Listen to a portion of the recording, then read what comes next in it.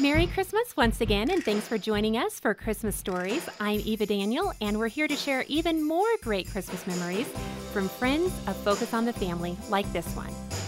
One Christmas season, I called my granddaughter, Michelina, and suggested that I'd send her a pre-Christmas present so that when I arrived the following week, we could share the fun together. The 3-year-old agreed. I sent a child's tea set. When I arrived, I found her positioned in the living room, seated at her personal table and chair set, waiting for Grandma. We sipped and laughed for about a half hour, and finally, the teapot was empty. I thanked her and commented how much fun that was, and we should do it again sometime.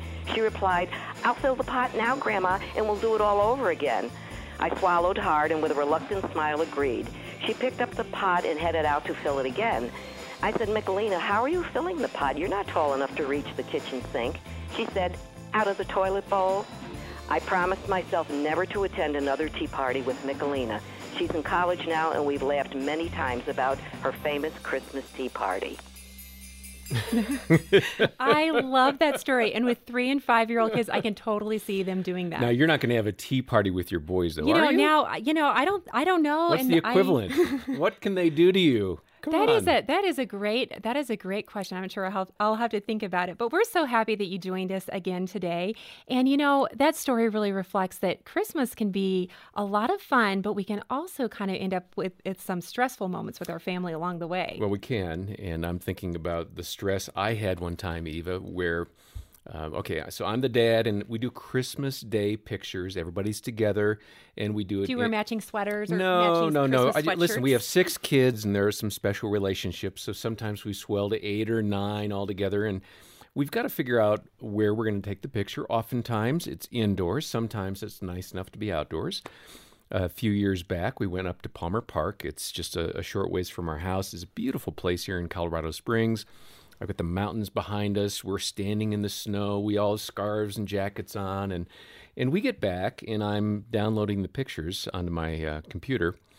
And every single one of the pictures is unusable by my standards because nobody told me that they were all going to do funny faces. Every stinking picture. Every picture. And were you there just smiling at the camera? I'm smiling all nice and normal. I mean, it was so funny. They pulled one on me, and they didn't tell me, and I had to find out. I got stressed about that. It's like, you ruined our family picture.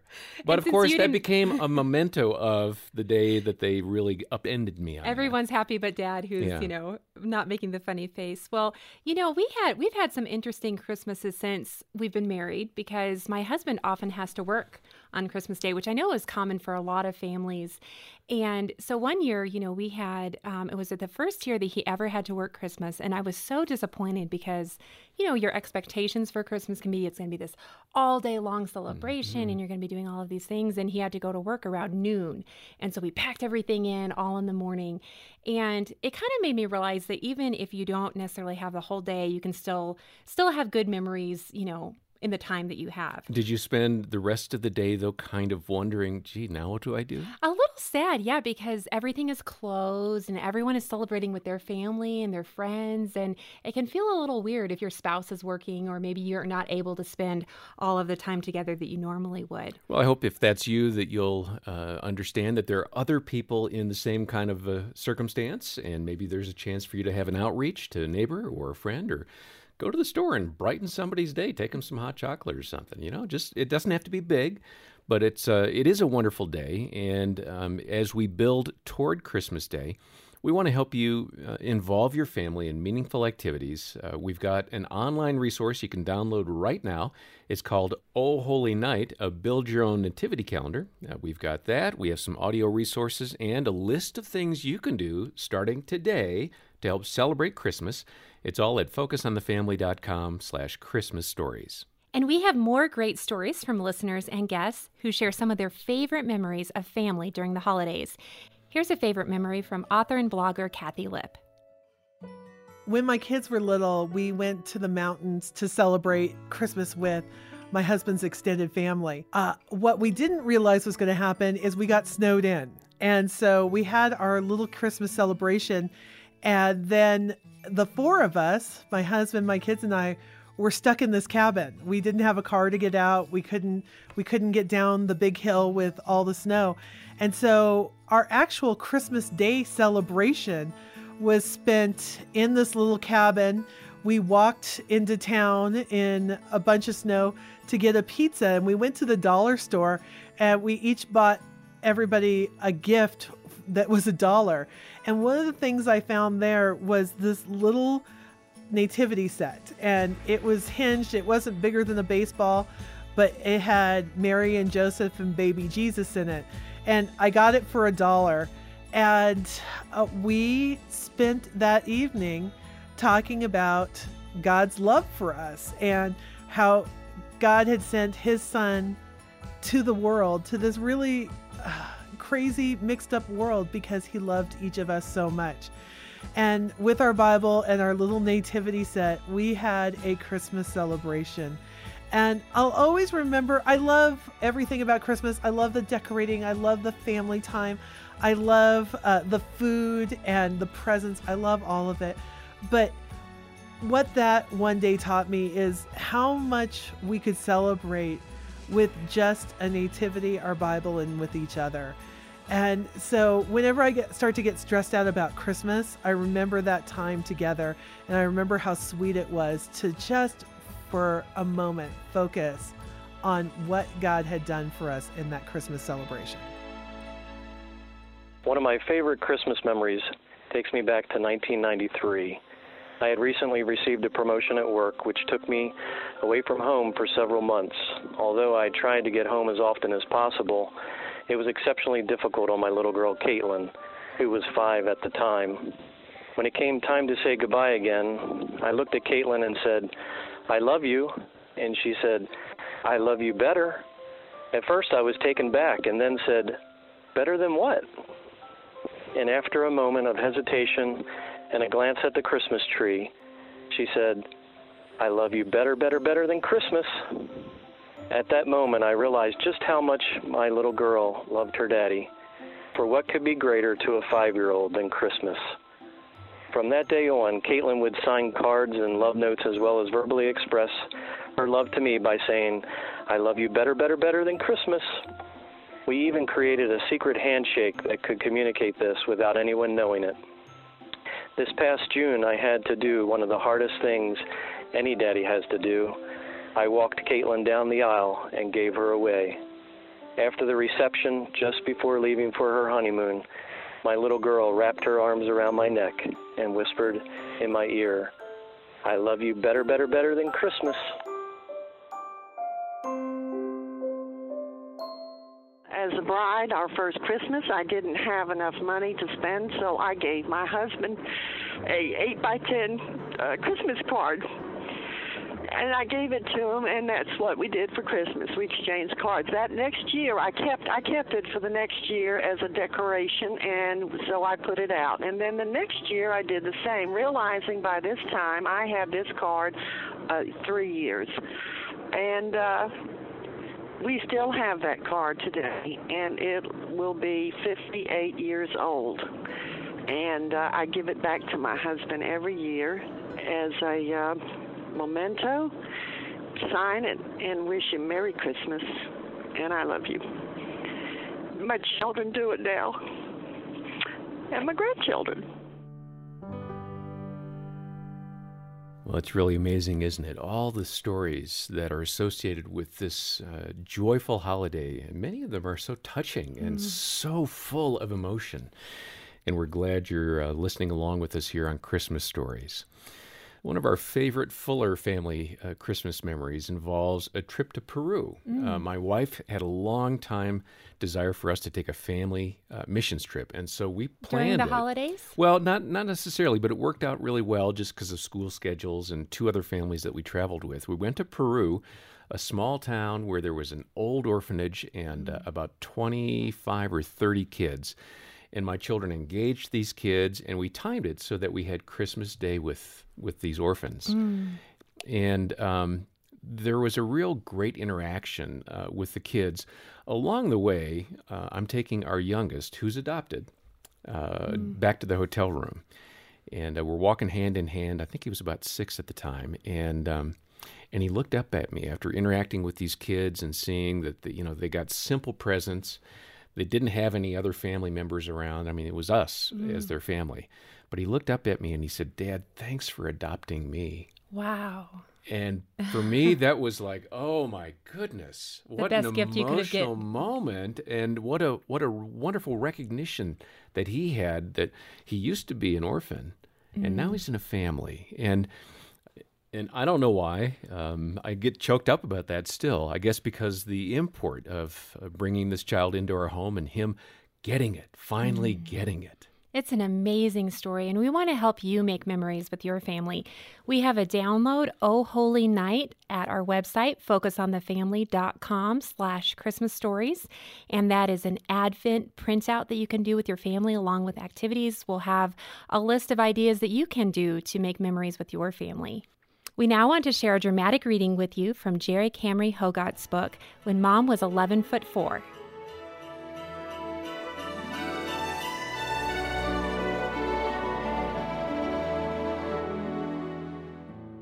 This is the story of the Christmas of 1963, which is when I learned what it means to be a giver of gifts. But this isn't just my story. It's also my mother's. My mother's name was Josephine Mary Knowles Hoggett, and sometimes she didn't make any sense to me. She used to say she could be really tall, 11 feet 4 inches, which is as tall as a real giraffe or an elephant with its trunk stuck straight up in the air. I don't need to be tall all the time, Mother said, but when I'm at my very best, I'm 11'4". There were 8 children in our house. Me, my sister, our 3 brothers, and our 3 cousins. Our cousins lived with us because my uncle was away in the Navy and couldn't take care of them. Now, if you lined us all up by height, Mother would stand right in the middle. Even though she was a grown-up, she was really short, just 4 feet 11 inches tall. Now, I know 3rd graders who are taller than my mother. How could she be 11'4"? What I meant, Mother would say, is that I am tall on the inside. That didn't make any sense either. How could you be tall on the inside and short on the outside? Where did you find room inside for extra tallness? I could understand Mother wishing she was tall on the outside, to reach for things in the high cupboard or wash the tops of windows, and especially to decorate the Christmas tree. You should have seen her Christmas tree. It was the best Christmas tree anyone ever saw. It was 12 feet tall. So, when Mother said she had to be 11'4" to make Christmas happen, I thought she meant that she pretended to be tall in order to hang all of the ornaments. Only pretending didn't help. She still had to stand on a chair. Every year, she would wrap the tree in great big lights that glowed softly. Then she would tuck in tiny twinkling lights. Next came long strands of popcorn strings, and then the store-bought ornaments she got from friends, and after that all the handmade ones that we brought home from Sunday school. There were paper plate angels with faces of us 8 children pasted on them. There were plaster of Paris handprints so heavy they pulled the tree branches to the floor. There were walnut halves with tiny statues of baby Jesus glued inside. My Sunday school teacher called each one the Gospel in a Nutshell. At the very top of Mother's Christmas tree perched a wonderful porcelain angel she had inherited from my grandmother. The angel was always the last decoration, and family tradition said it was supposed to be put in place by the youngest child in the family. This was a problem, because the youngest child, my cousin Pudge, was too short to reach the treetop, even when he stood on a chair. My older brother John solved the problem with a brass ring, a paperclip, and a fishing pole. He sewed the brass ring to the back of the angel's dress. He tied the paperclip to the fishing line and hooked it to the ring. He used the fishing pole to lower the angel into place like a crane operator. when everything was ready, Pudge got to turn on the lights. And all at once, like magic, it was Christmas.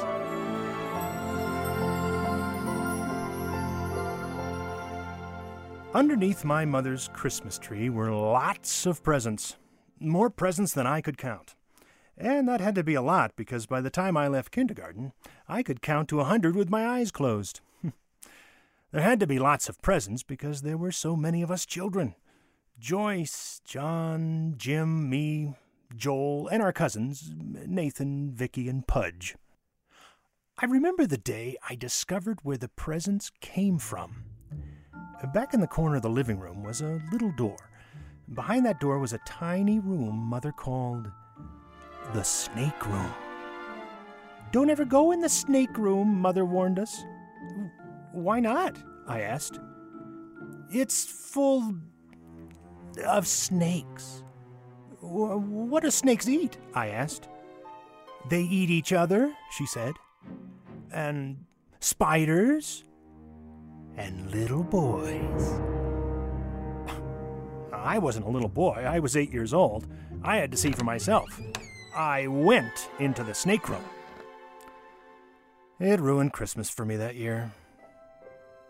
It turned out the snake room was where Mother hid her Christmas presents before she wrapped them. It's lonely knowing that on Christmas morning you're going to have to pretend to be surprised. So I showed Jolie the presents too. Who wants to pretend alone? Every year then it was the same. Mother found a 12-foot Christmas tree, covered it in lights and decorations, saw her porcelain angel placed on top, and made sure that underneath there were more presents than a person could count. Not that counting mattered. When I was 7, I found out that Mother didn't count the presents either. She said, "You shouldn't keep track of how many presents you give or get, or measure the worth of a gift by how much it costs." Mother, you see, was what grown-ups call a romantic. That meant she loved things grand and good and beautiful. She was extravagant, too, which meant she never kept track of what a gift might cost. She said that Christmas was God's extravagant gift to us. Then she said, "If God gives extravagant gifts, why shouldn't we?"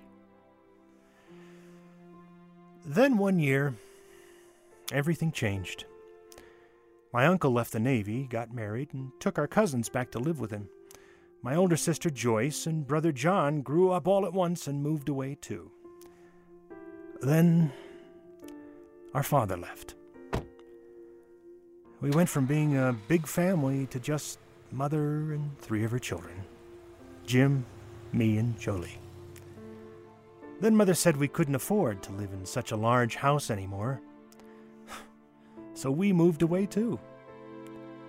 For the first time, there was no money for a Christmas tree, not any tree at all. Mother went out behind the tiny little house where we had moved. Some old boards had been left in a pile. With a hammer, she pulled out a bunch of nails. Back in the house, we helped her move aside the sofa. She took down the picture of Jesus from the wall and hammered the nails in the shape of a large triangle. She used more nails to tack up 2 or 3 strands of lights, some strings of popcorn, a few of the store-bought ornaments, and some of the handmade ornaments we made in Sunday school. She added one final nail above the point of the flat triangle Christmas tree, and there she hung her mother's porcelain angel, using the brass ring John had sewn in the back of the angel's gown. Mother gave the signal to Jolie. He turned the switch that made the lights come on, and like magic, it was Christmas. But it was different from all our other Christmases. It was the first time I ever saw my mother cry. Was it because she missed the 12-foot Christmas tree, or because she knew that the only presents we would get that year were things we would have gotten anyway? Underwear, socks, t-shirts? I didn't know for sure. I sat down beside her, and my tiny little mother put her head on my shoulder. In all her life, she said, She had never felt so small. My brothers and I made up our minds that this would never happen to our mother again. We began to save our money. We washed the neighbor's car for 50 cents one time, and we put the 50 cents in a mason jar that we hid behind the books on the shelf above Jim's bed. We walked old ladies to their cars at the grocery store up the road. And sometimes they gave us a dime. Sometimes they pretended we weren't there. Then Mr. Cavender, the owner, chased us away with a meat cleaver. He'd been cutting up meat to sell. We never went back after that. We helped Mr. Flory put up the lights for the Christmas tree lot next to his peanut stand. He gave us each a quarter for that. And we collected soda pop bottles and turned them in for their California redemption value. In 1963, that was 3 cents each. On the first Monday of December, my brother Jim counted up the money. $4.57. As soon as Mother left for the grocery store, we sneaked off to Mr. Flory's Christmas tree lot. He had saved a tree just for us. It was the only tree that could be had for $4.57. We didn't care that this tree was shorter and more lopsided than the trees Mother used to find, or that it had branches only on one side. We carried it home. Then we moved the sofa. We took down the picture of Jesus. Jim tied a string to the top of the tree, and we hung it on the wall like a picture. I began to hang a strand of those big Christmas tree lights that give off a soft glow, and then another strand of smaller twinkling lights. Jolie went in the kitchen and made popcorn strings to weave through the branches. Jim got out Mother's ornaments, and we hung some of the store-bought ones and some of the handmade ones. Jim put a nail in the wall above the top of the tree and hung our grandmother's porcelain angel by the brass ring on the back of her gown. Then we went into the kitchen to wait. It was dark when Mother came through the back door. She stepped into the house and hesitated a moment. She knew something was different in the house, but I don't know what gave it away. Maybe it was the tiny bits of popcorn on the floor we had forgotten to sweep up. Maybe it was that we were sitting in the dark. We were so excited we had forgotten to turn on the lights. I think it was the smell of pine needles. As Mother followed her nose down the hallway, we squirmed. And just as she turned the corner into the living room, Jolie turned on the lights. And all at once, like magic, it was Christmas.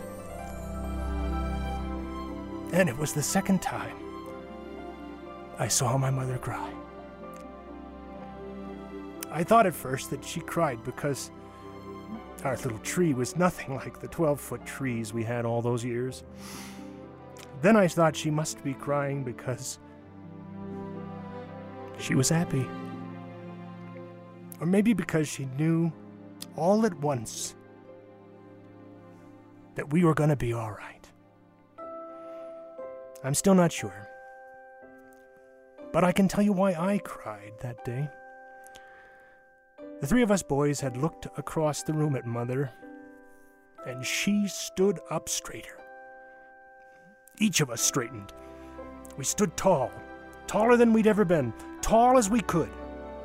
For the first time in our lives, we knew what it felt like to be taller than a real giraffe or an elephant with its trunk stuck straight up. We were our very best. We were romantic. We were extravagant. We were, each of us, 11'4". We were tall and wise. For that Christmas, we received what Mother wanted more than any present she put under any tree. We learned what it means to be a giver of gifts.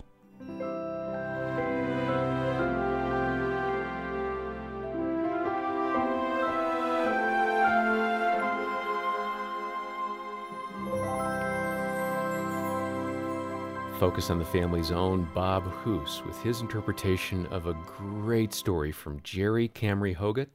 The book is When Mom Was 11'4". And what a great life lesson to be a giver of gifts. Well, and it's such a good reminder as well that it's so easy to get caught up in the busyness or the stress of the season and, not be really investing in your kids and spending that quality time. And so we really want to encourage you today to slow down, do something that will have a positive impact on your families, like we just heard in that story. Well, a few ideas would be to set aside some time for Advent devotionals with your family.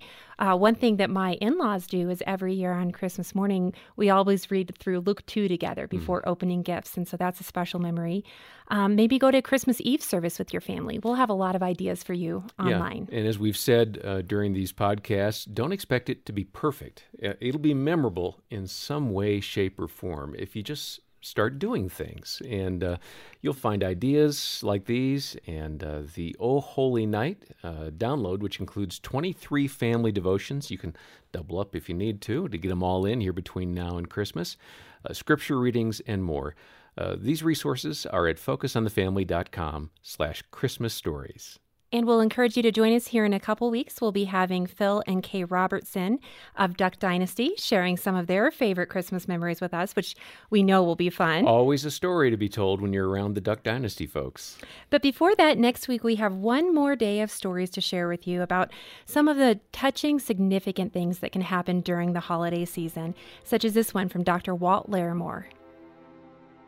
So I remember the first year that I was in practice as a family physician. That Christmas, I was caring for a man in the hospital who was severely ill. I went in to see him, and his breathing was raspy and it was coarse. And he looked at me and he said, "Doc," he said, "I come from a different background than you." I said, "I know that." He said, "But I know that you know a God that I don't know." And I smiled and I said, "And I know that." And then I remember him looking at me in the eyes and saying, "Doc, I'd like to know him." Well, Christ is the reason for the season. You'll hear more next time on Christmas Stories. Meanwhile, if you enjoyed this podcast and the work that went into it by our production team, please leave us a rating, tell some friends on social media, get people to listen, and of course, don't forget, download Christmas activities to make it a more meaningful Advent season for you and your family at focusonthefamily.com/Christmas stories.